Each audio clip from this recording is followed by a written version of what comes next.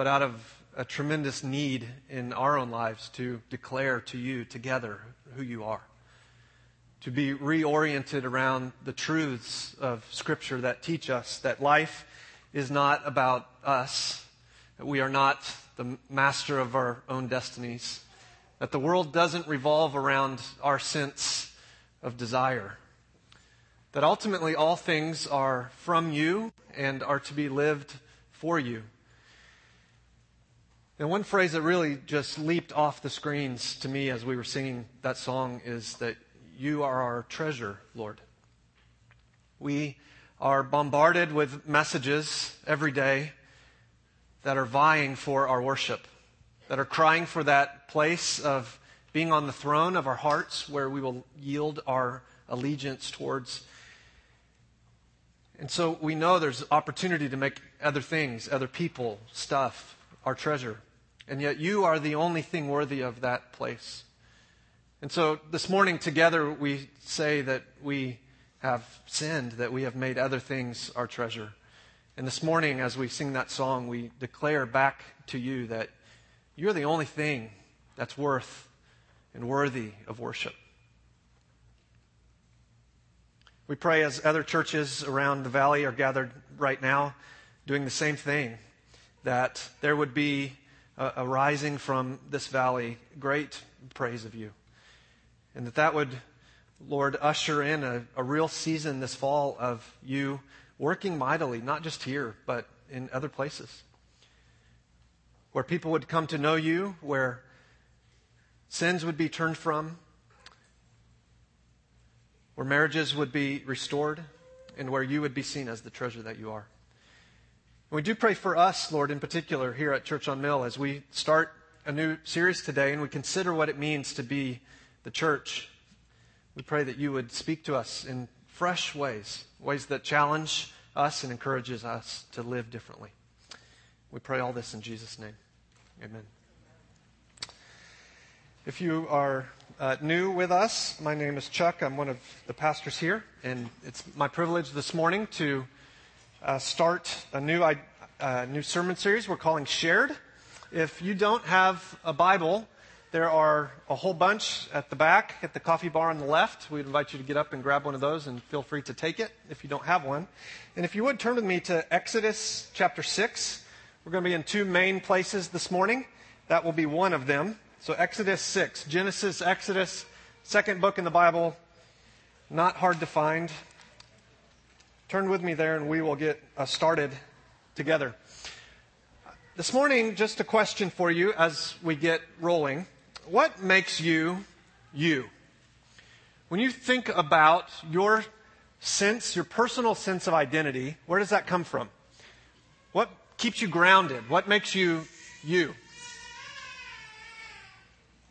Is it who sits with you at school lunch? Is it where you work? Is it what degree you're seeking? Is it how much you weigh? Or who you're dating? Or what hobbies you enjoy? Is it your greatest achievement or your most painful failure? If you have kids, is it how well they behave? Because you didn't. Is it your net worth? Is it who you find yourself being friends with? What makes you, you? We all have an answer to that, and that is what day in and day out our sense of identity is all wound up in. How you answer that question will have a dramatic impact upon all the rest of us. So that's not an isolated question that's just about you. Ultimately, it's about what makes us, us. As a church family, who are we? Are we a weekly encouragement service? Are we a spiritual club that you join and pay your dues? Are we a subset of a denomination?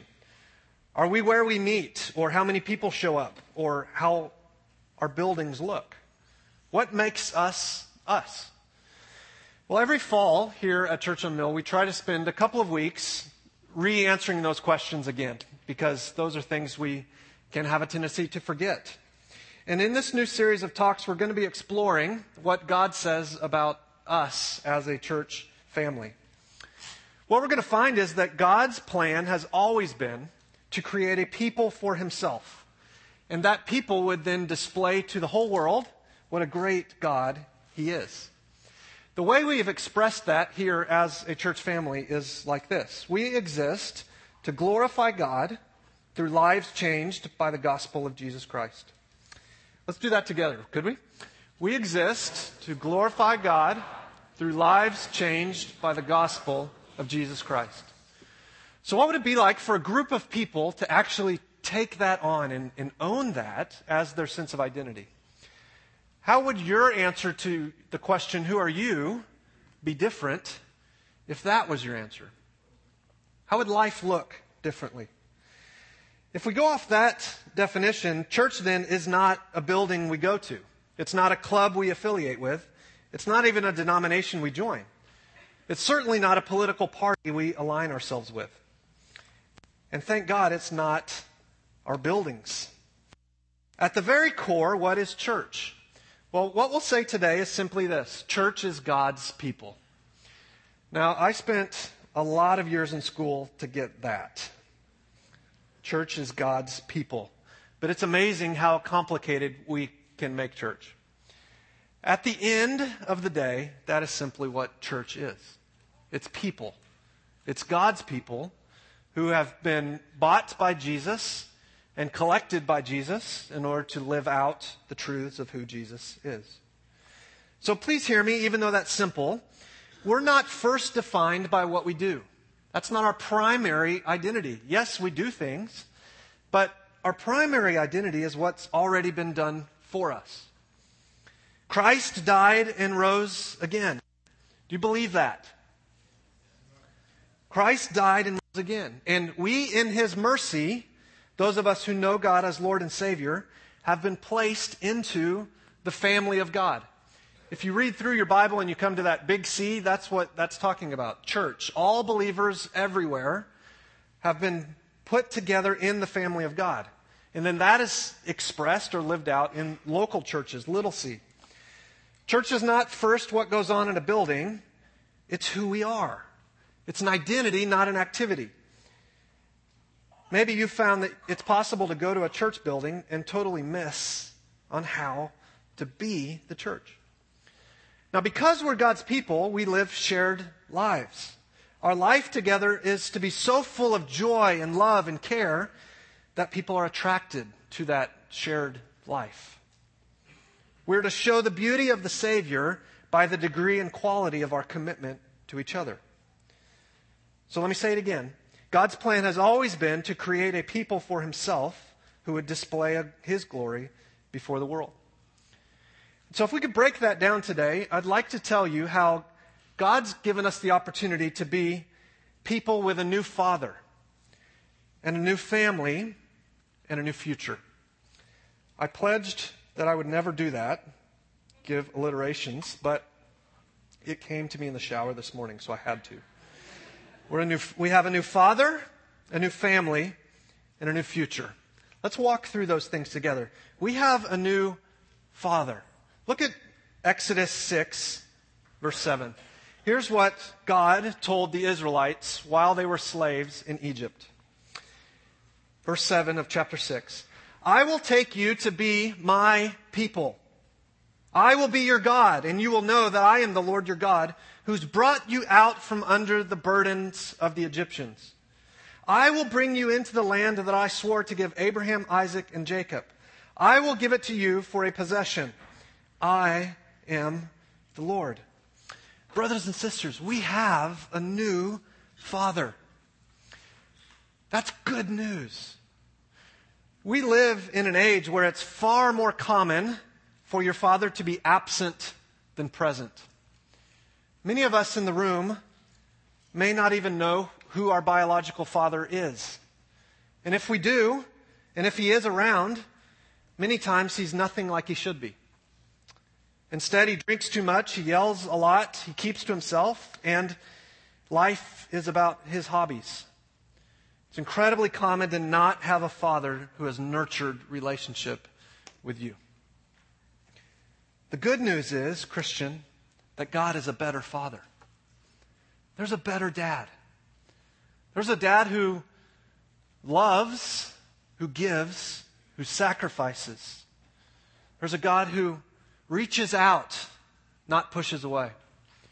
There's a God who doesn't lash out in anger, but nurtures and disciplines out of love and care and tenderness. This Father saw His people in the Old Testament in slavery, and He took the initiative to get them out. And He did it in dramatic ways. And that same Father is still releasing people from burdens. He's a Father that forgives. He's a Father that allows us to start fresh. He's a Father that's never sinfully angry. We have the joy of relating to God as our perfect Heavenly Father, and to do that together. Isn't that great news? There is the dad you've always wanted. And yes, in a sense, it's difficult because you can't see him. But that's one of the reasons why God has given us each other, so that through the way we care for and love and reach out to each other, we can see something of what God is like. That's what church is supposed to be. The people of God gathering together, telling each other, you have the perfect Heavenly Father. It sounds simple, doesn't it? But how badly we need it. And we need to be reminded again and again and again. And church, because we are God's people with a new Father, we also have a new family. Now, why don't you take a second and turn to the person on your left and tell him or her the craziest thing one of your relatives did at the last family gathering. All right? Go. Don't pretend you don't have one.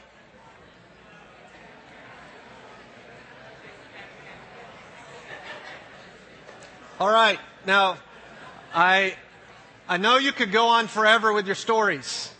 But here's the point. We all have biologically weird families, correct? Guess what? Look around you. You also have a biologically and spiritually weird church family.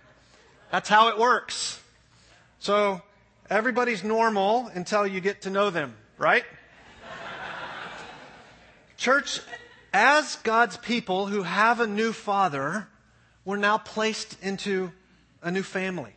And for us as Christians, delivery from slavery out of Egypt isn't the most important family event. When you think about your biological family, there's moments that you look back on that are seminal moments. They're seminal events. They're things that really mark the family for years and years and years and years to come. Sometimes those are rosy and happy things. Other times those are really destructive and painful things. For the Israelites, so the people in the Old Testament, the first half of your Bible, the exodus out of Egypt was the high point. It was the moment in which God said, you are my people and I'm going to act on your behalf. For us as Christians in the New Testament, of course, we don't look back primarily to that event. We look back at the event of Jesus coming and dying and rising again. What the Egyptian event pointed forward to was that far more important event. And so all through the New Testament, we read of Jesus' life and death and resurrection that mark us as God's people. Maybe you'll turn with me to 1 Peter 2, a book that we have covered often here, but it says it so clearly and so wonderfully, communicating to us what it means to be part of the new people of God, the new family of God. So 1 Peter 2, 9 to 10, we'll just read 2 verses and see that we've been set free not from slavery in Egypt, but from slavery to sin. So 1 Peter 2, 9 and 10 says it this way. But you, that's collective, plural, you are a chosen race, a royal priesthood, a holy nation, a people for His own possession. Why? That you may proclaim the excellencies of Him who called you out of darkness into His marvelous light. Once you were not a people, but now you're God's people. Once you'd not received mercy, but now you've received mercy. So one of the ways this family, what church is described, is that we're a chosen race. In the Old Testament, God's people were the Jews. They were an ethnic race, a people related together by blood. Peter takes that idea and he says, Now in the New Testament, the people of God are not the people related by blood, or are they? Actually, they are. They're the people related by the blood of Christ. Christ shed his blood in order that we could not be saved individuals, but so that we could be a saved people. A people gathered together in his name to show the world what it could be like to live with God as our King. That's the opportunity that we have. Now look at this picture with me, if you would. This looks like something taken from a third world country in the middle of political turmoil, doesn't it? But where was that? That was right here in our own country. You've probably seen the images that were filling the news the last 2 weeks. It's amazing to me that in the year 2014, the news is still full of racial and ethnic discord. In case you've been hiding under a rock the last 2 weeks, an 18-year-old named Michael Brown was shot 6 times by police. Now, I wasn't there. You weren't there. So we don't know exactly what happened. But he was black, and the officers were white. And now this whole city is coming apart. The Missouri National Guard was called in. Schools were closed. A curfew was established. It looked like something out of the 50s or 60s, doesn't it? That's right here in our own nation. It's heartbreaking. Racial tension spilled over into bloodshed. That's not merely the stuff that happens 50, 60 years ago or in some other place. It still happens right here. Or far worse than that, on the other side of the planet, right now we have the conflict in Iraq and Syria, where ISIS is inflicting racial hatred. Rape, beheading, kidnapping, mass murder. It's horrific, isn't it? I hope that the consistency of those images that we see doesn't numb us to the horror that they represent. Friends, the church is designed by God to show the utter foolishness of racial hatred and the sheer wonder of love. Of love that comes when people recognize, I've been bought with the blood of Christ. And I've been put into a new family by the blood of Christ. So look around you. What you see in this room is incredibly unusual.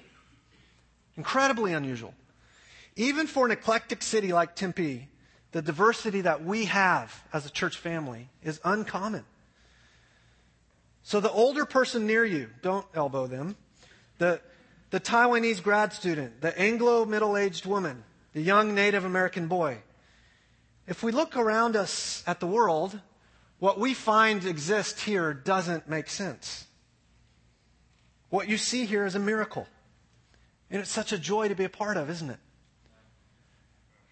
There is tangible evidence sitting right next to you of the truthfulness of the gospel.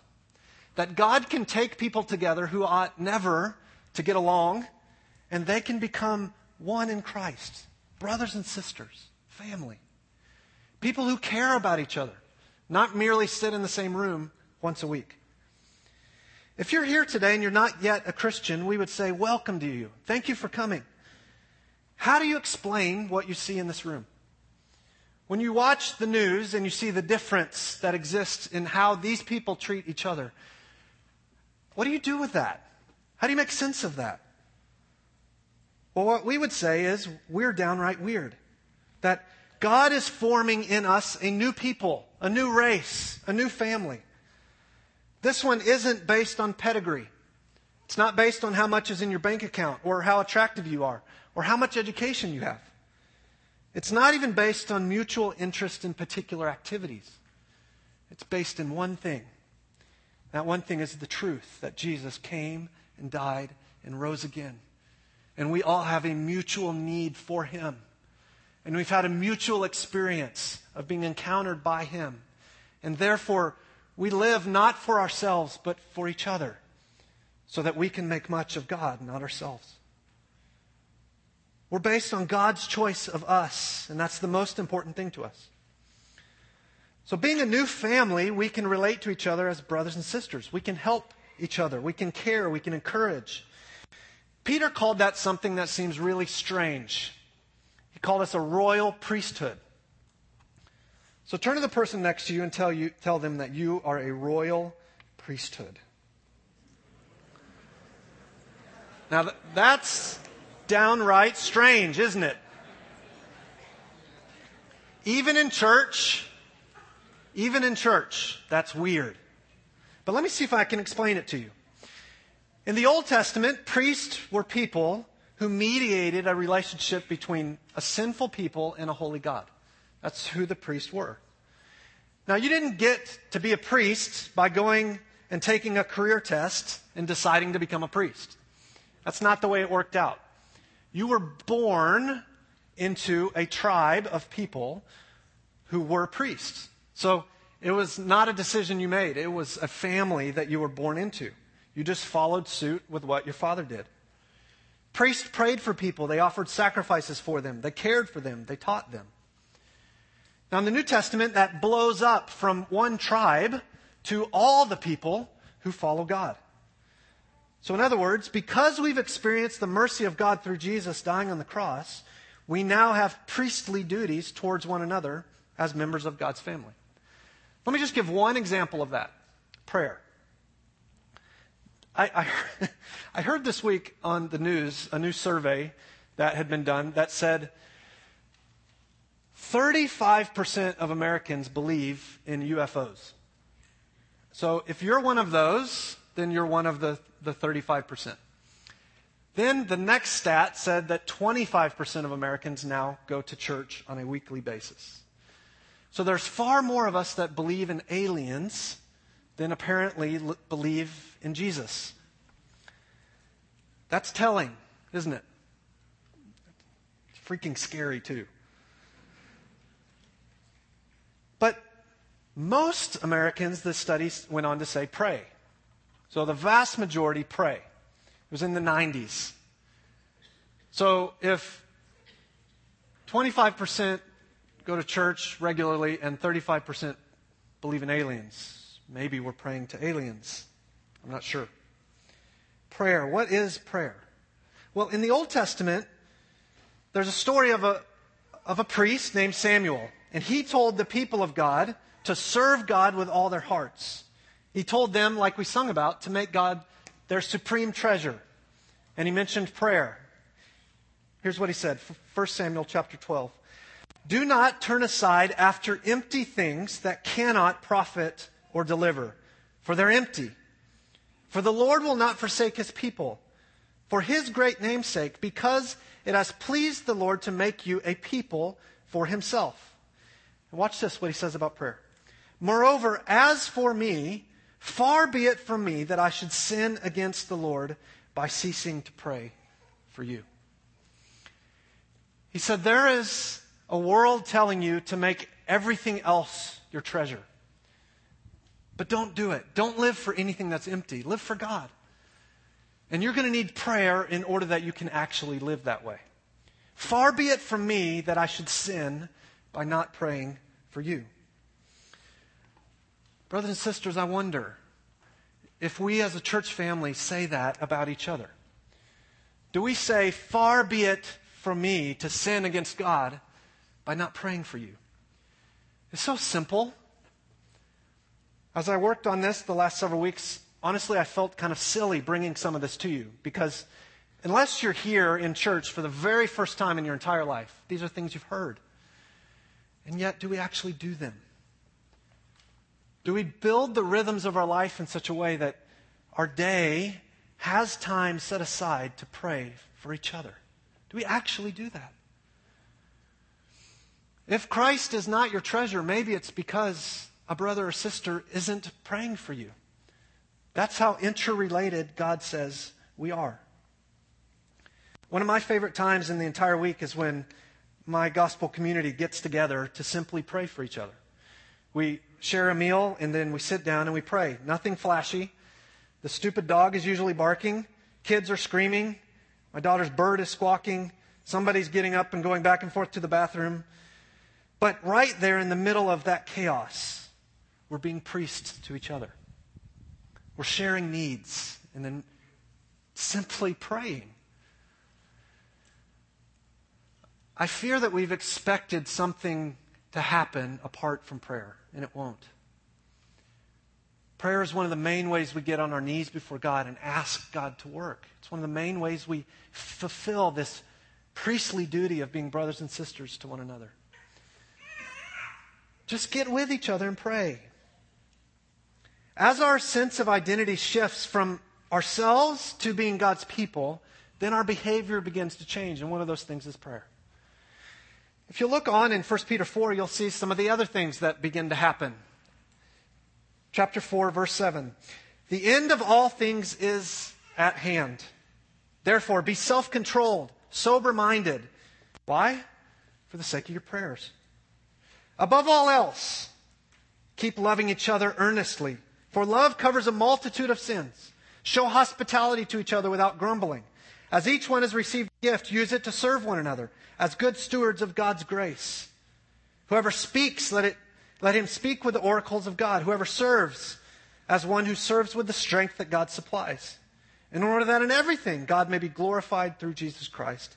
To him belong glory and dominion forever and ever. Amen. Because we're God's people, we have a new father and we have a new family. We share a lot in common. And over the next 4 to 5 weeks, we're going to spend time together talking about what is it that we share. And here's what we'll cover. We're going to cover that we have a shared identity, which is what we're talking about today, that we're God's people. Now that's simple, but what would your life look like, Christian, if when someone asked you, who are you? That you didn't first go to your education or your background in money or your sexual history or who you're with or if you have kids or not or how attractive you are, what kind of car you drive or clothes you wear or where you're from. But the very first thing that jumps to your mind is that I'm a brother or sister in Christ. I'm part of the family of God. That's the very most important thing to me. That not even family, biological family, comes first. That God comes first and God's people. That sounds strange, but that's the way it should be. That we have a shared identity, that we're God's people. Next week, we'll talk about the fact that we have a shared authority. That we're people who have chosen to live under God's word. That ultimately, we don't believe we know best. We believe that God knows best. And we're willing to submit to him. And therefore, as people with shared authority, we have a shared mission. That we're here to make disciples. That we're here to tell people how great it is to live with God as your king. And then finally, that we have a shared motive. That we live for the glory of God. And we're going to define church like that. That we're God's people, under God's word, making disciples for the glory of God. Now, what does that mean practically? Well, I'd like to spend the remaining couple of minutes that we have together just trying to give you some examples of what this might look like. And I'm encouraged to say that this year, as we circle back around to talking about what does it mean to be the church, I'm really encouraged to say that we're seeing more of these things here than we were a year ago. Isn't that great? That there's progress being made, that we're not simply showing up and doing events week after week after week after week, that God is at work, that the Holy Spirit is changing us, that it's more common to see these things than it was a year ago. So here's just a few ideas. If we really take on the sense that we have a shared identity as God's people, then here's the kinds of things that start happening. When we get home from work or school and we're exhausted, and yet we're reminded that a fellow church member has a need, and there is a sense in which we can meet that need, that we don't simply sit alone and pray that somebody would do something about it, but we get up and act, and we sacrifice to meet that need. Why? Because that's what Jesus did for us. Jesus sacrificed, therefore we can too. When we come to a teaching in Scripture that a fellow church member interprets differently than us, maybe We're sitting in a connection class or in our gospel community or merely having a meal together and a passage comes up. And their interpretation of what that means is offensive to us. Then inside we don't say, what a moron. And we don't belittle them. We don't ignore them. Instead we say, hey, what if we get back together, look at that together, and see if we can reach some conclusions about what that would mean together. It means that we, as often as possible, refuse to eat alone, or even just with immediate family. How much food did you throw away last night after dinner? Now, some of us ate more than we should have. But why not simply invite another Christian, another brother or sister to the table? Most of us, when we prepare a meal, we have some food left over. And it's a simple thing to do, to get on the phone or to text someone and say, come join me. When we know there's an area of ministry around our church gathering that has a need, particularly if we're not serving, what do? We jump in to be a part of the team. We believe that when we act sinfully, that we're people who can go to one another and gently talk about it. We believe that when topics come up that we know we need to hear but we don't want to, that we pray and ask God to open our hearts so that we won't resist that word that a brother or sister might have, but that we receive it and join it. When we deposit our paychecks in the bank, we prayerfully determine what we can do without in order to increase our giving so that the work of God can flourish. When we plan our leisure time, we prioritize people over activities. We do things together and talk about God along the way. I could go on and on and on and on. I hope that you think of church not mainly as this, but that this is what drives and encourages everything else that happens. Because we not only have a new father and a new family, but we have a new future. God has left the church to serve as a sign of what's to come. See, we are surrounded by people all day, every day, who don't yet know the message of the gospel. And how is it that they'll hear it? Let's be honest. It won't be mainly by coming and sitting here, although this is an important way it happens. It'll happen far more often, far more frequently, far more importantly, as we take the message and then share it and live it out with our brothers and sisters in Christ. One day, all of God's people will be gathered together to be with Him forever. That's our future. And until then, local churches are signs or proofs or demonstrations that we have that hope. One of the very last verses in the Bible puts it like this. This is Revelation 21, verse 3. John caught a glimpse of what was to come, and he said this, I heard a loud voice from the throne, that's the throne of heaven, saying, behold, the dwelling place of God is with man. He will dwell with them, and they will be His people. Does that sound familiar? All the way back in Exodus. He will be their people, and God Himself will be with them as their God. Won't that be incredible? A place where everything broken is put back together. A place where every sickness is gone. A place where you never fear getting a tragic phone call or an awful email. A place where you no longer will have the ability to inflict pain on other people.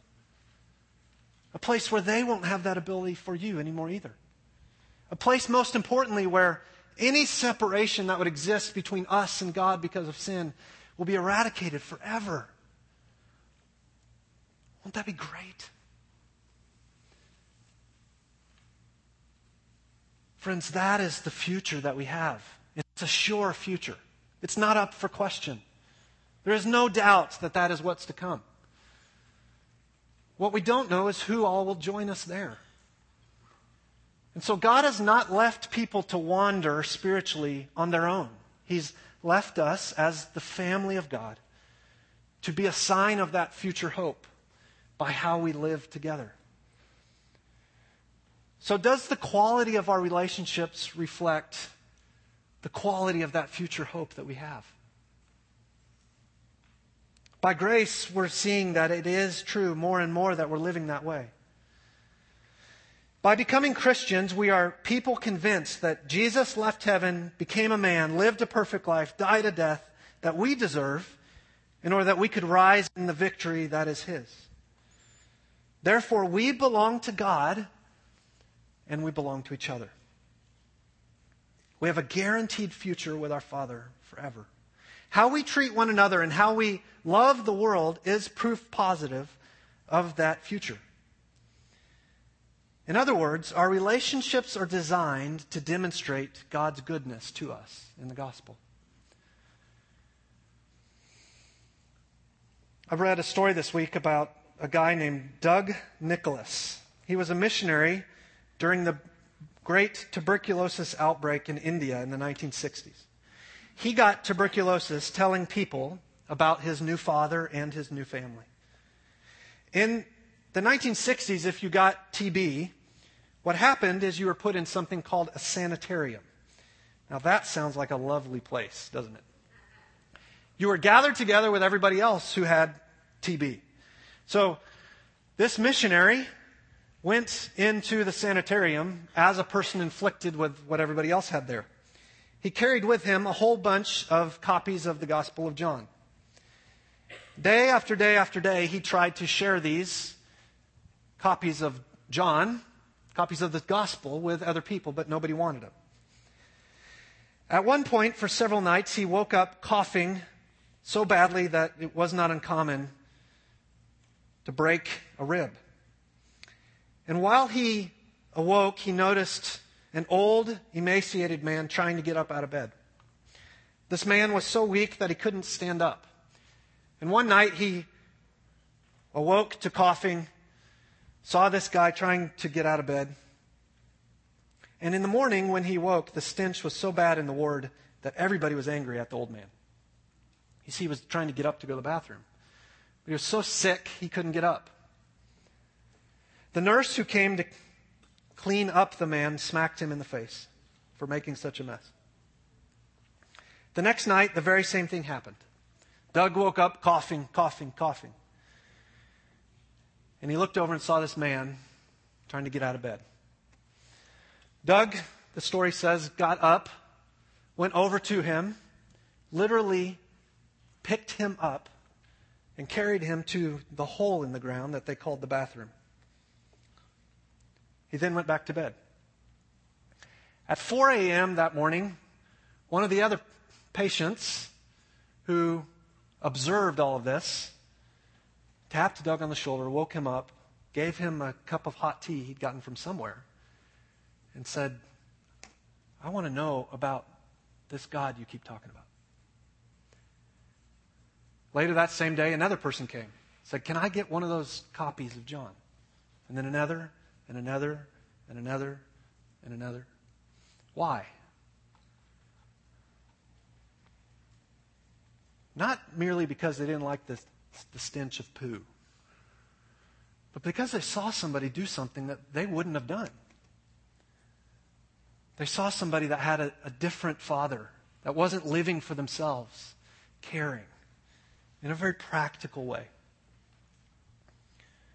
Now, chances are you're not going to need to carry somebody to the bathroom today. But who are you going to see that does have a need? Who are you going to see that does have a hurt?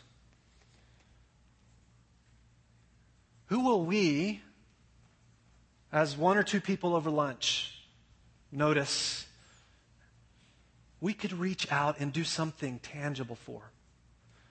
And then what opportunities will that open up to proclaim the excellencies of Him who called us? Friends, at the end of the day, that's what Church on Mill is about. Not the buildings we come to. Not the gathering we have. Not the classes we put on. Those things are all designed to infuse us, to remind us that we have a new Father. And because we have a new Father, we've been put into a new family. And that family is constantly reminding us that our future is one that will be only joy. Therefore, we can live as happy people today, meeting the needs of those around us. God made us who we are to show the world who He is. Some friends who communicated it like this: the church is not something additional or optional. It's at the very heart of God's purposes. Jesus came to create a people who would model what it means to live under His rule. It would be a glorious outpost of the kingdom of God, an embassy of heaven. This is where the world can see what it's like to be truly human. Our identity as human beings is found in community. Our identity as Christians is found in Christ's new community. Our mission takes place through communities of light. Christians, brothers and sisters, would you ask God to help you begin to think of yourself not merely as an individual, but as part of the family of God? And as He does that, you will be faced with thousands and thousands and thousands of little tiny decisions to begin to align life under that new Father. Most of those aren't huge, gigantic decisions. They're little things. Would you pray that we together would reorient our decisions, not around what's best for us individually, but what's best for us as a community of faith? Will we serve each other that way? And if you're here today and you're not yet a follower of Christ, it's no accident that you're here. It's not mere happenstance that this is what you've heard today. God has made a way for you to know Him as your perfect Heavenly Father. You, like me, deserve only discipline from God. But Jesus offers new life because He took that discipline for you. And if you will turn from sin and turn to Him, you too can be given a new Father. This is Church on Mill. Let's pray. I invite you to take just a moment or two in quiet reflection, asking God to speak to you what He would have you do with what we've heard today.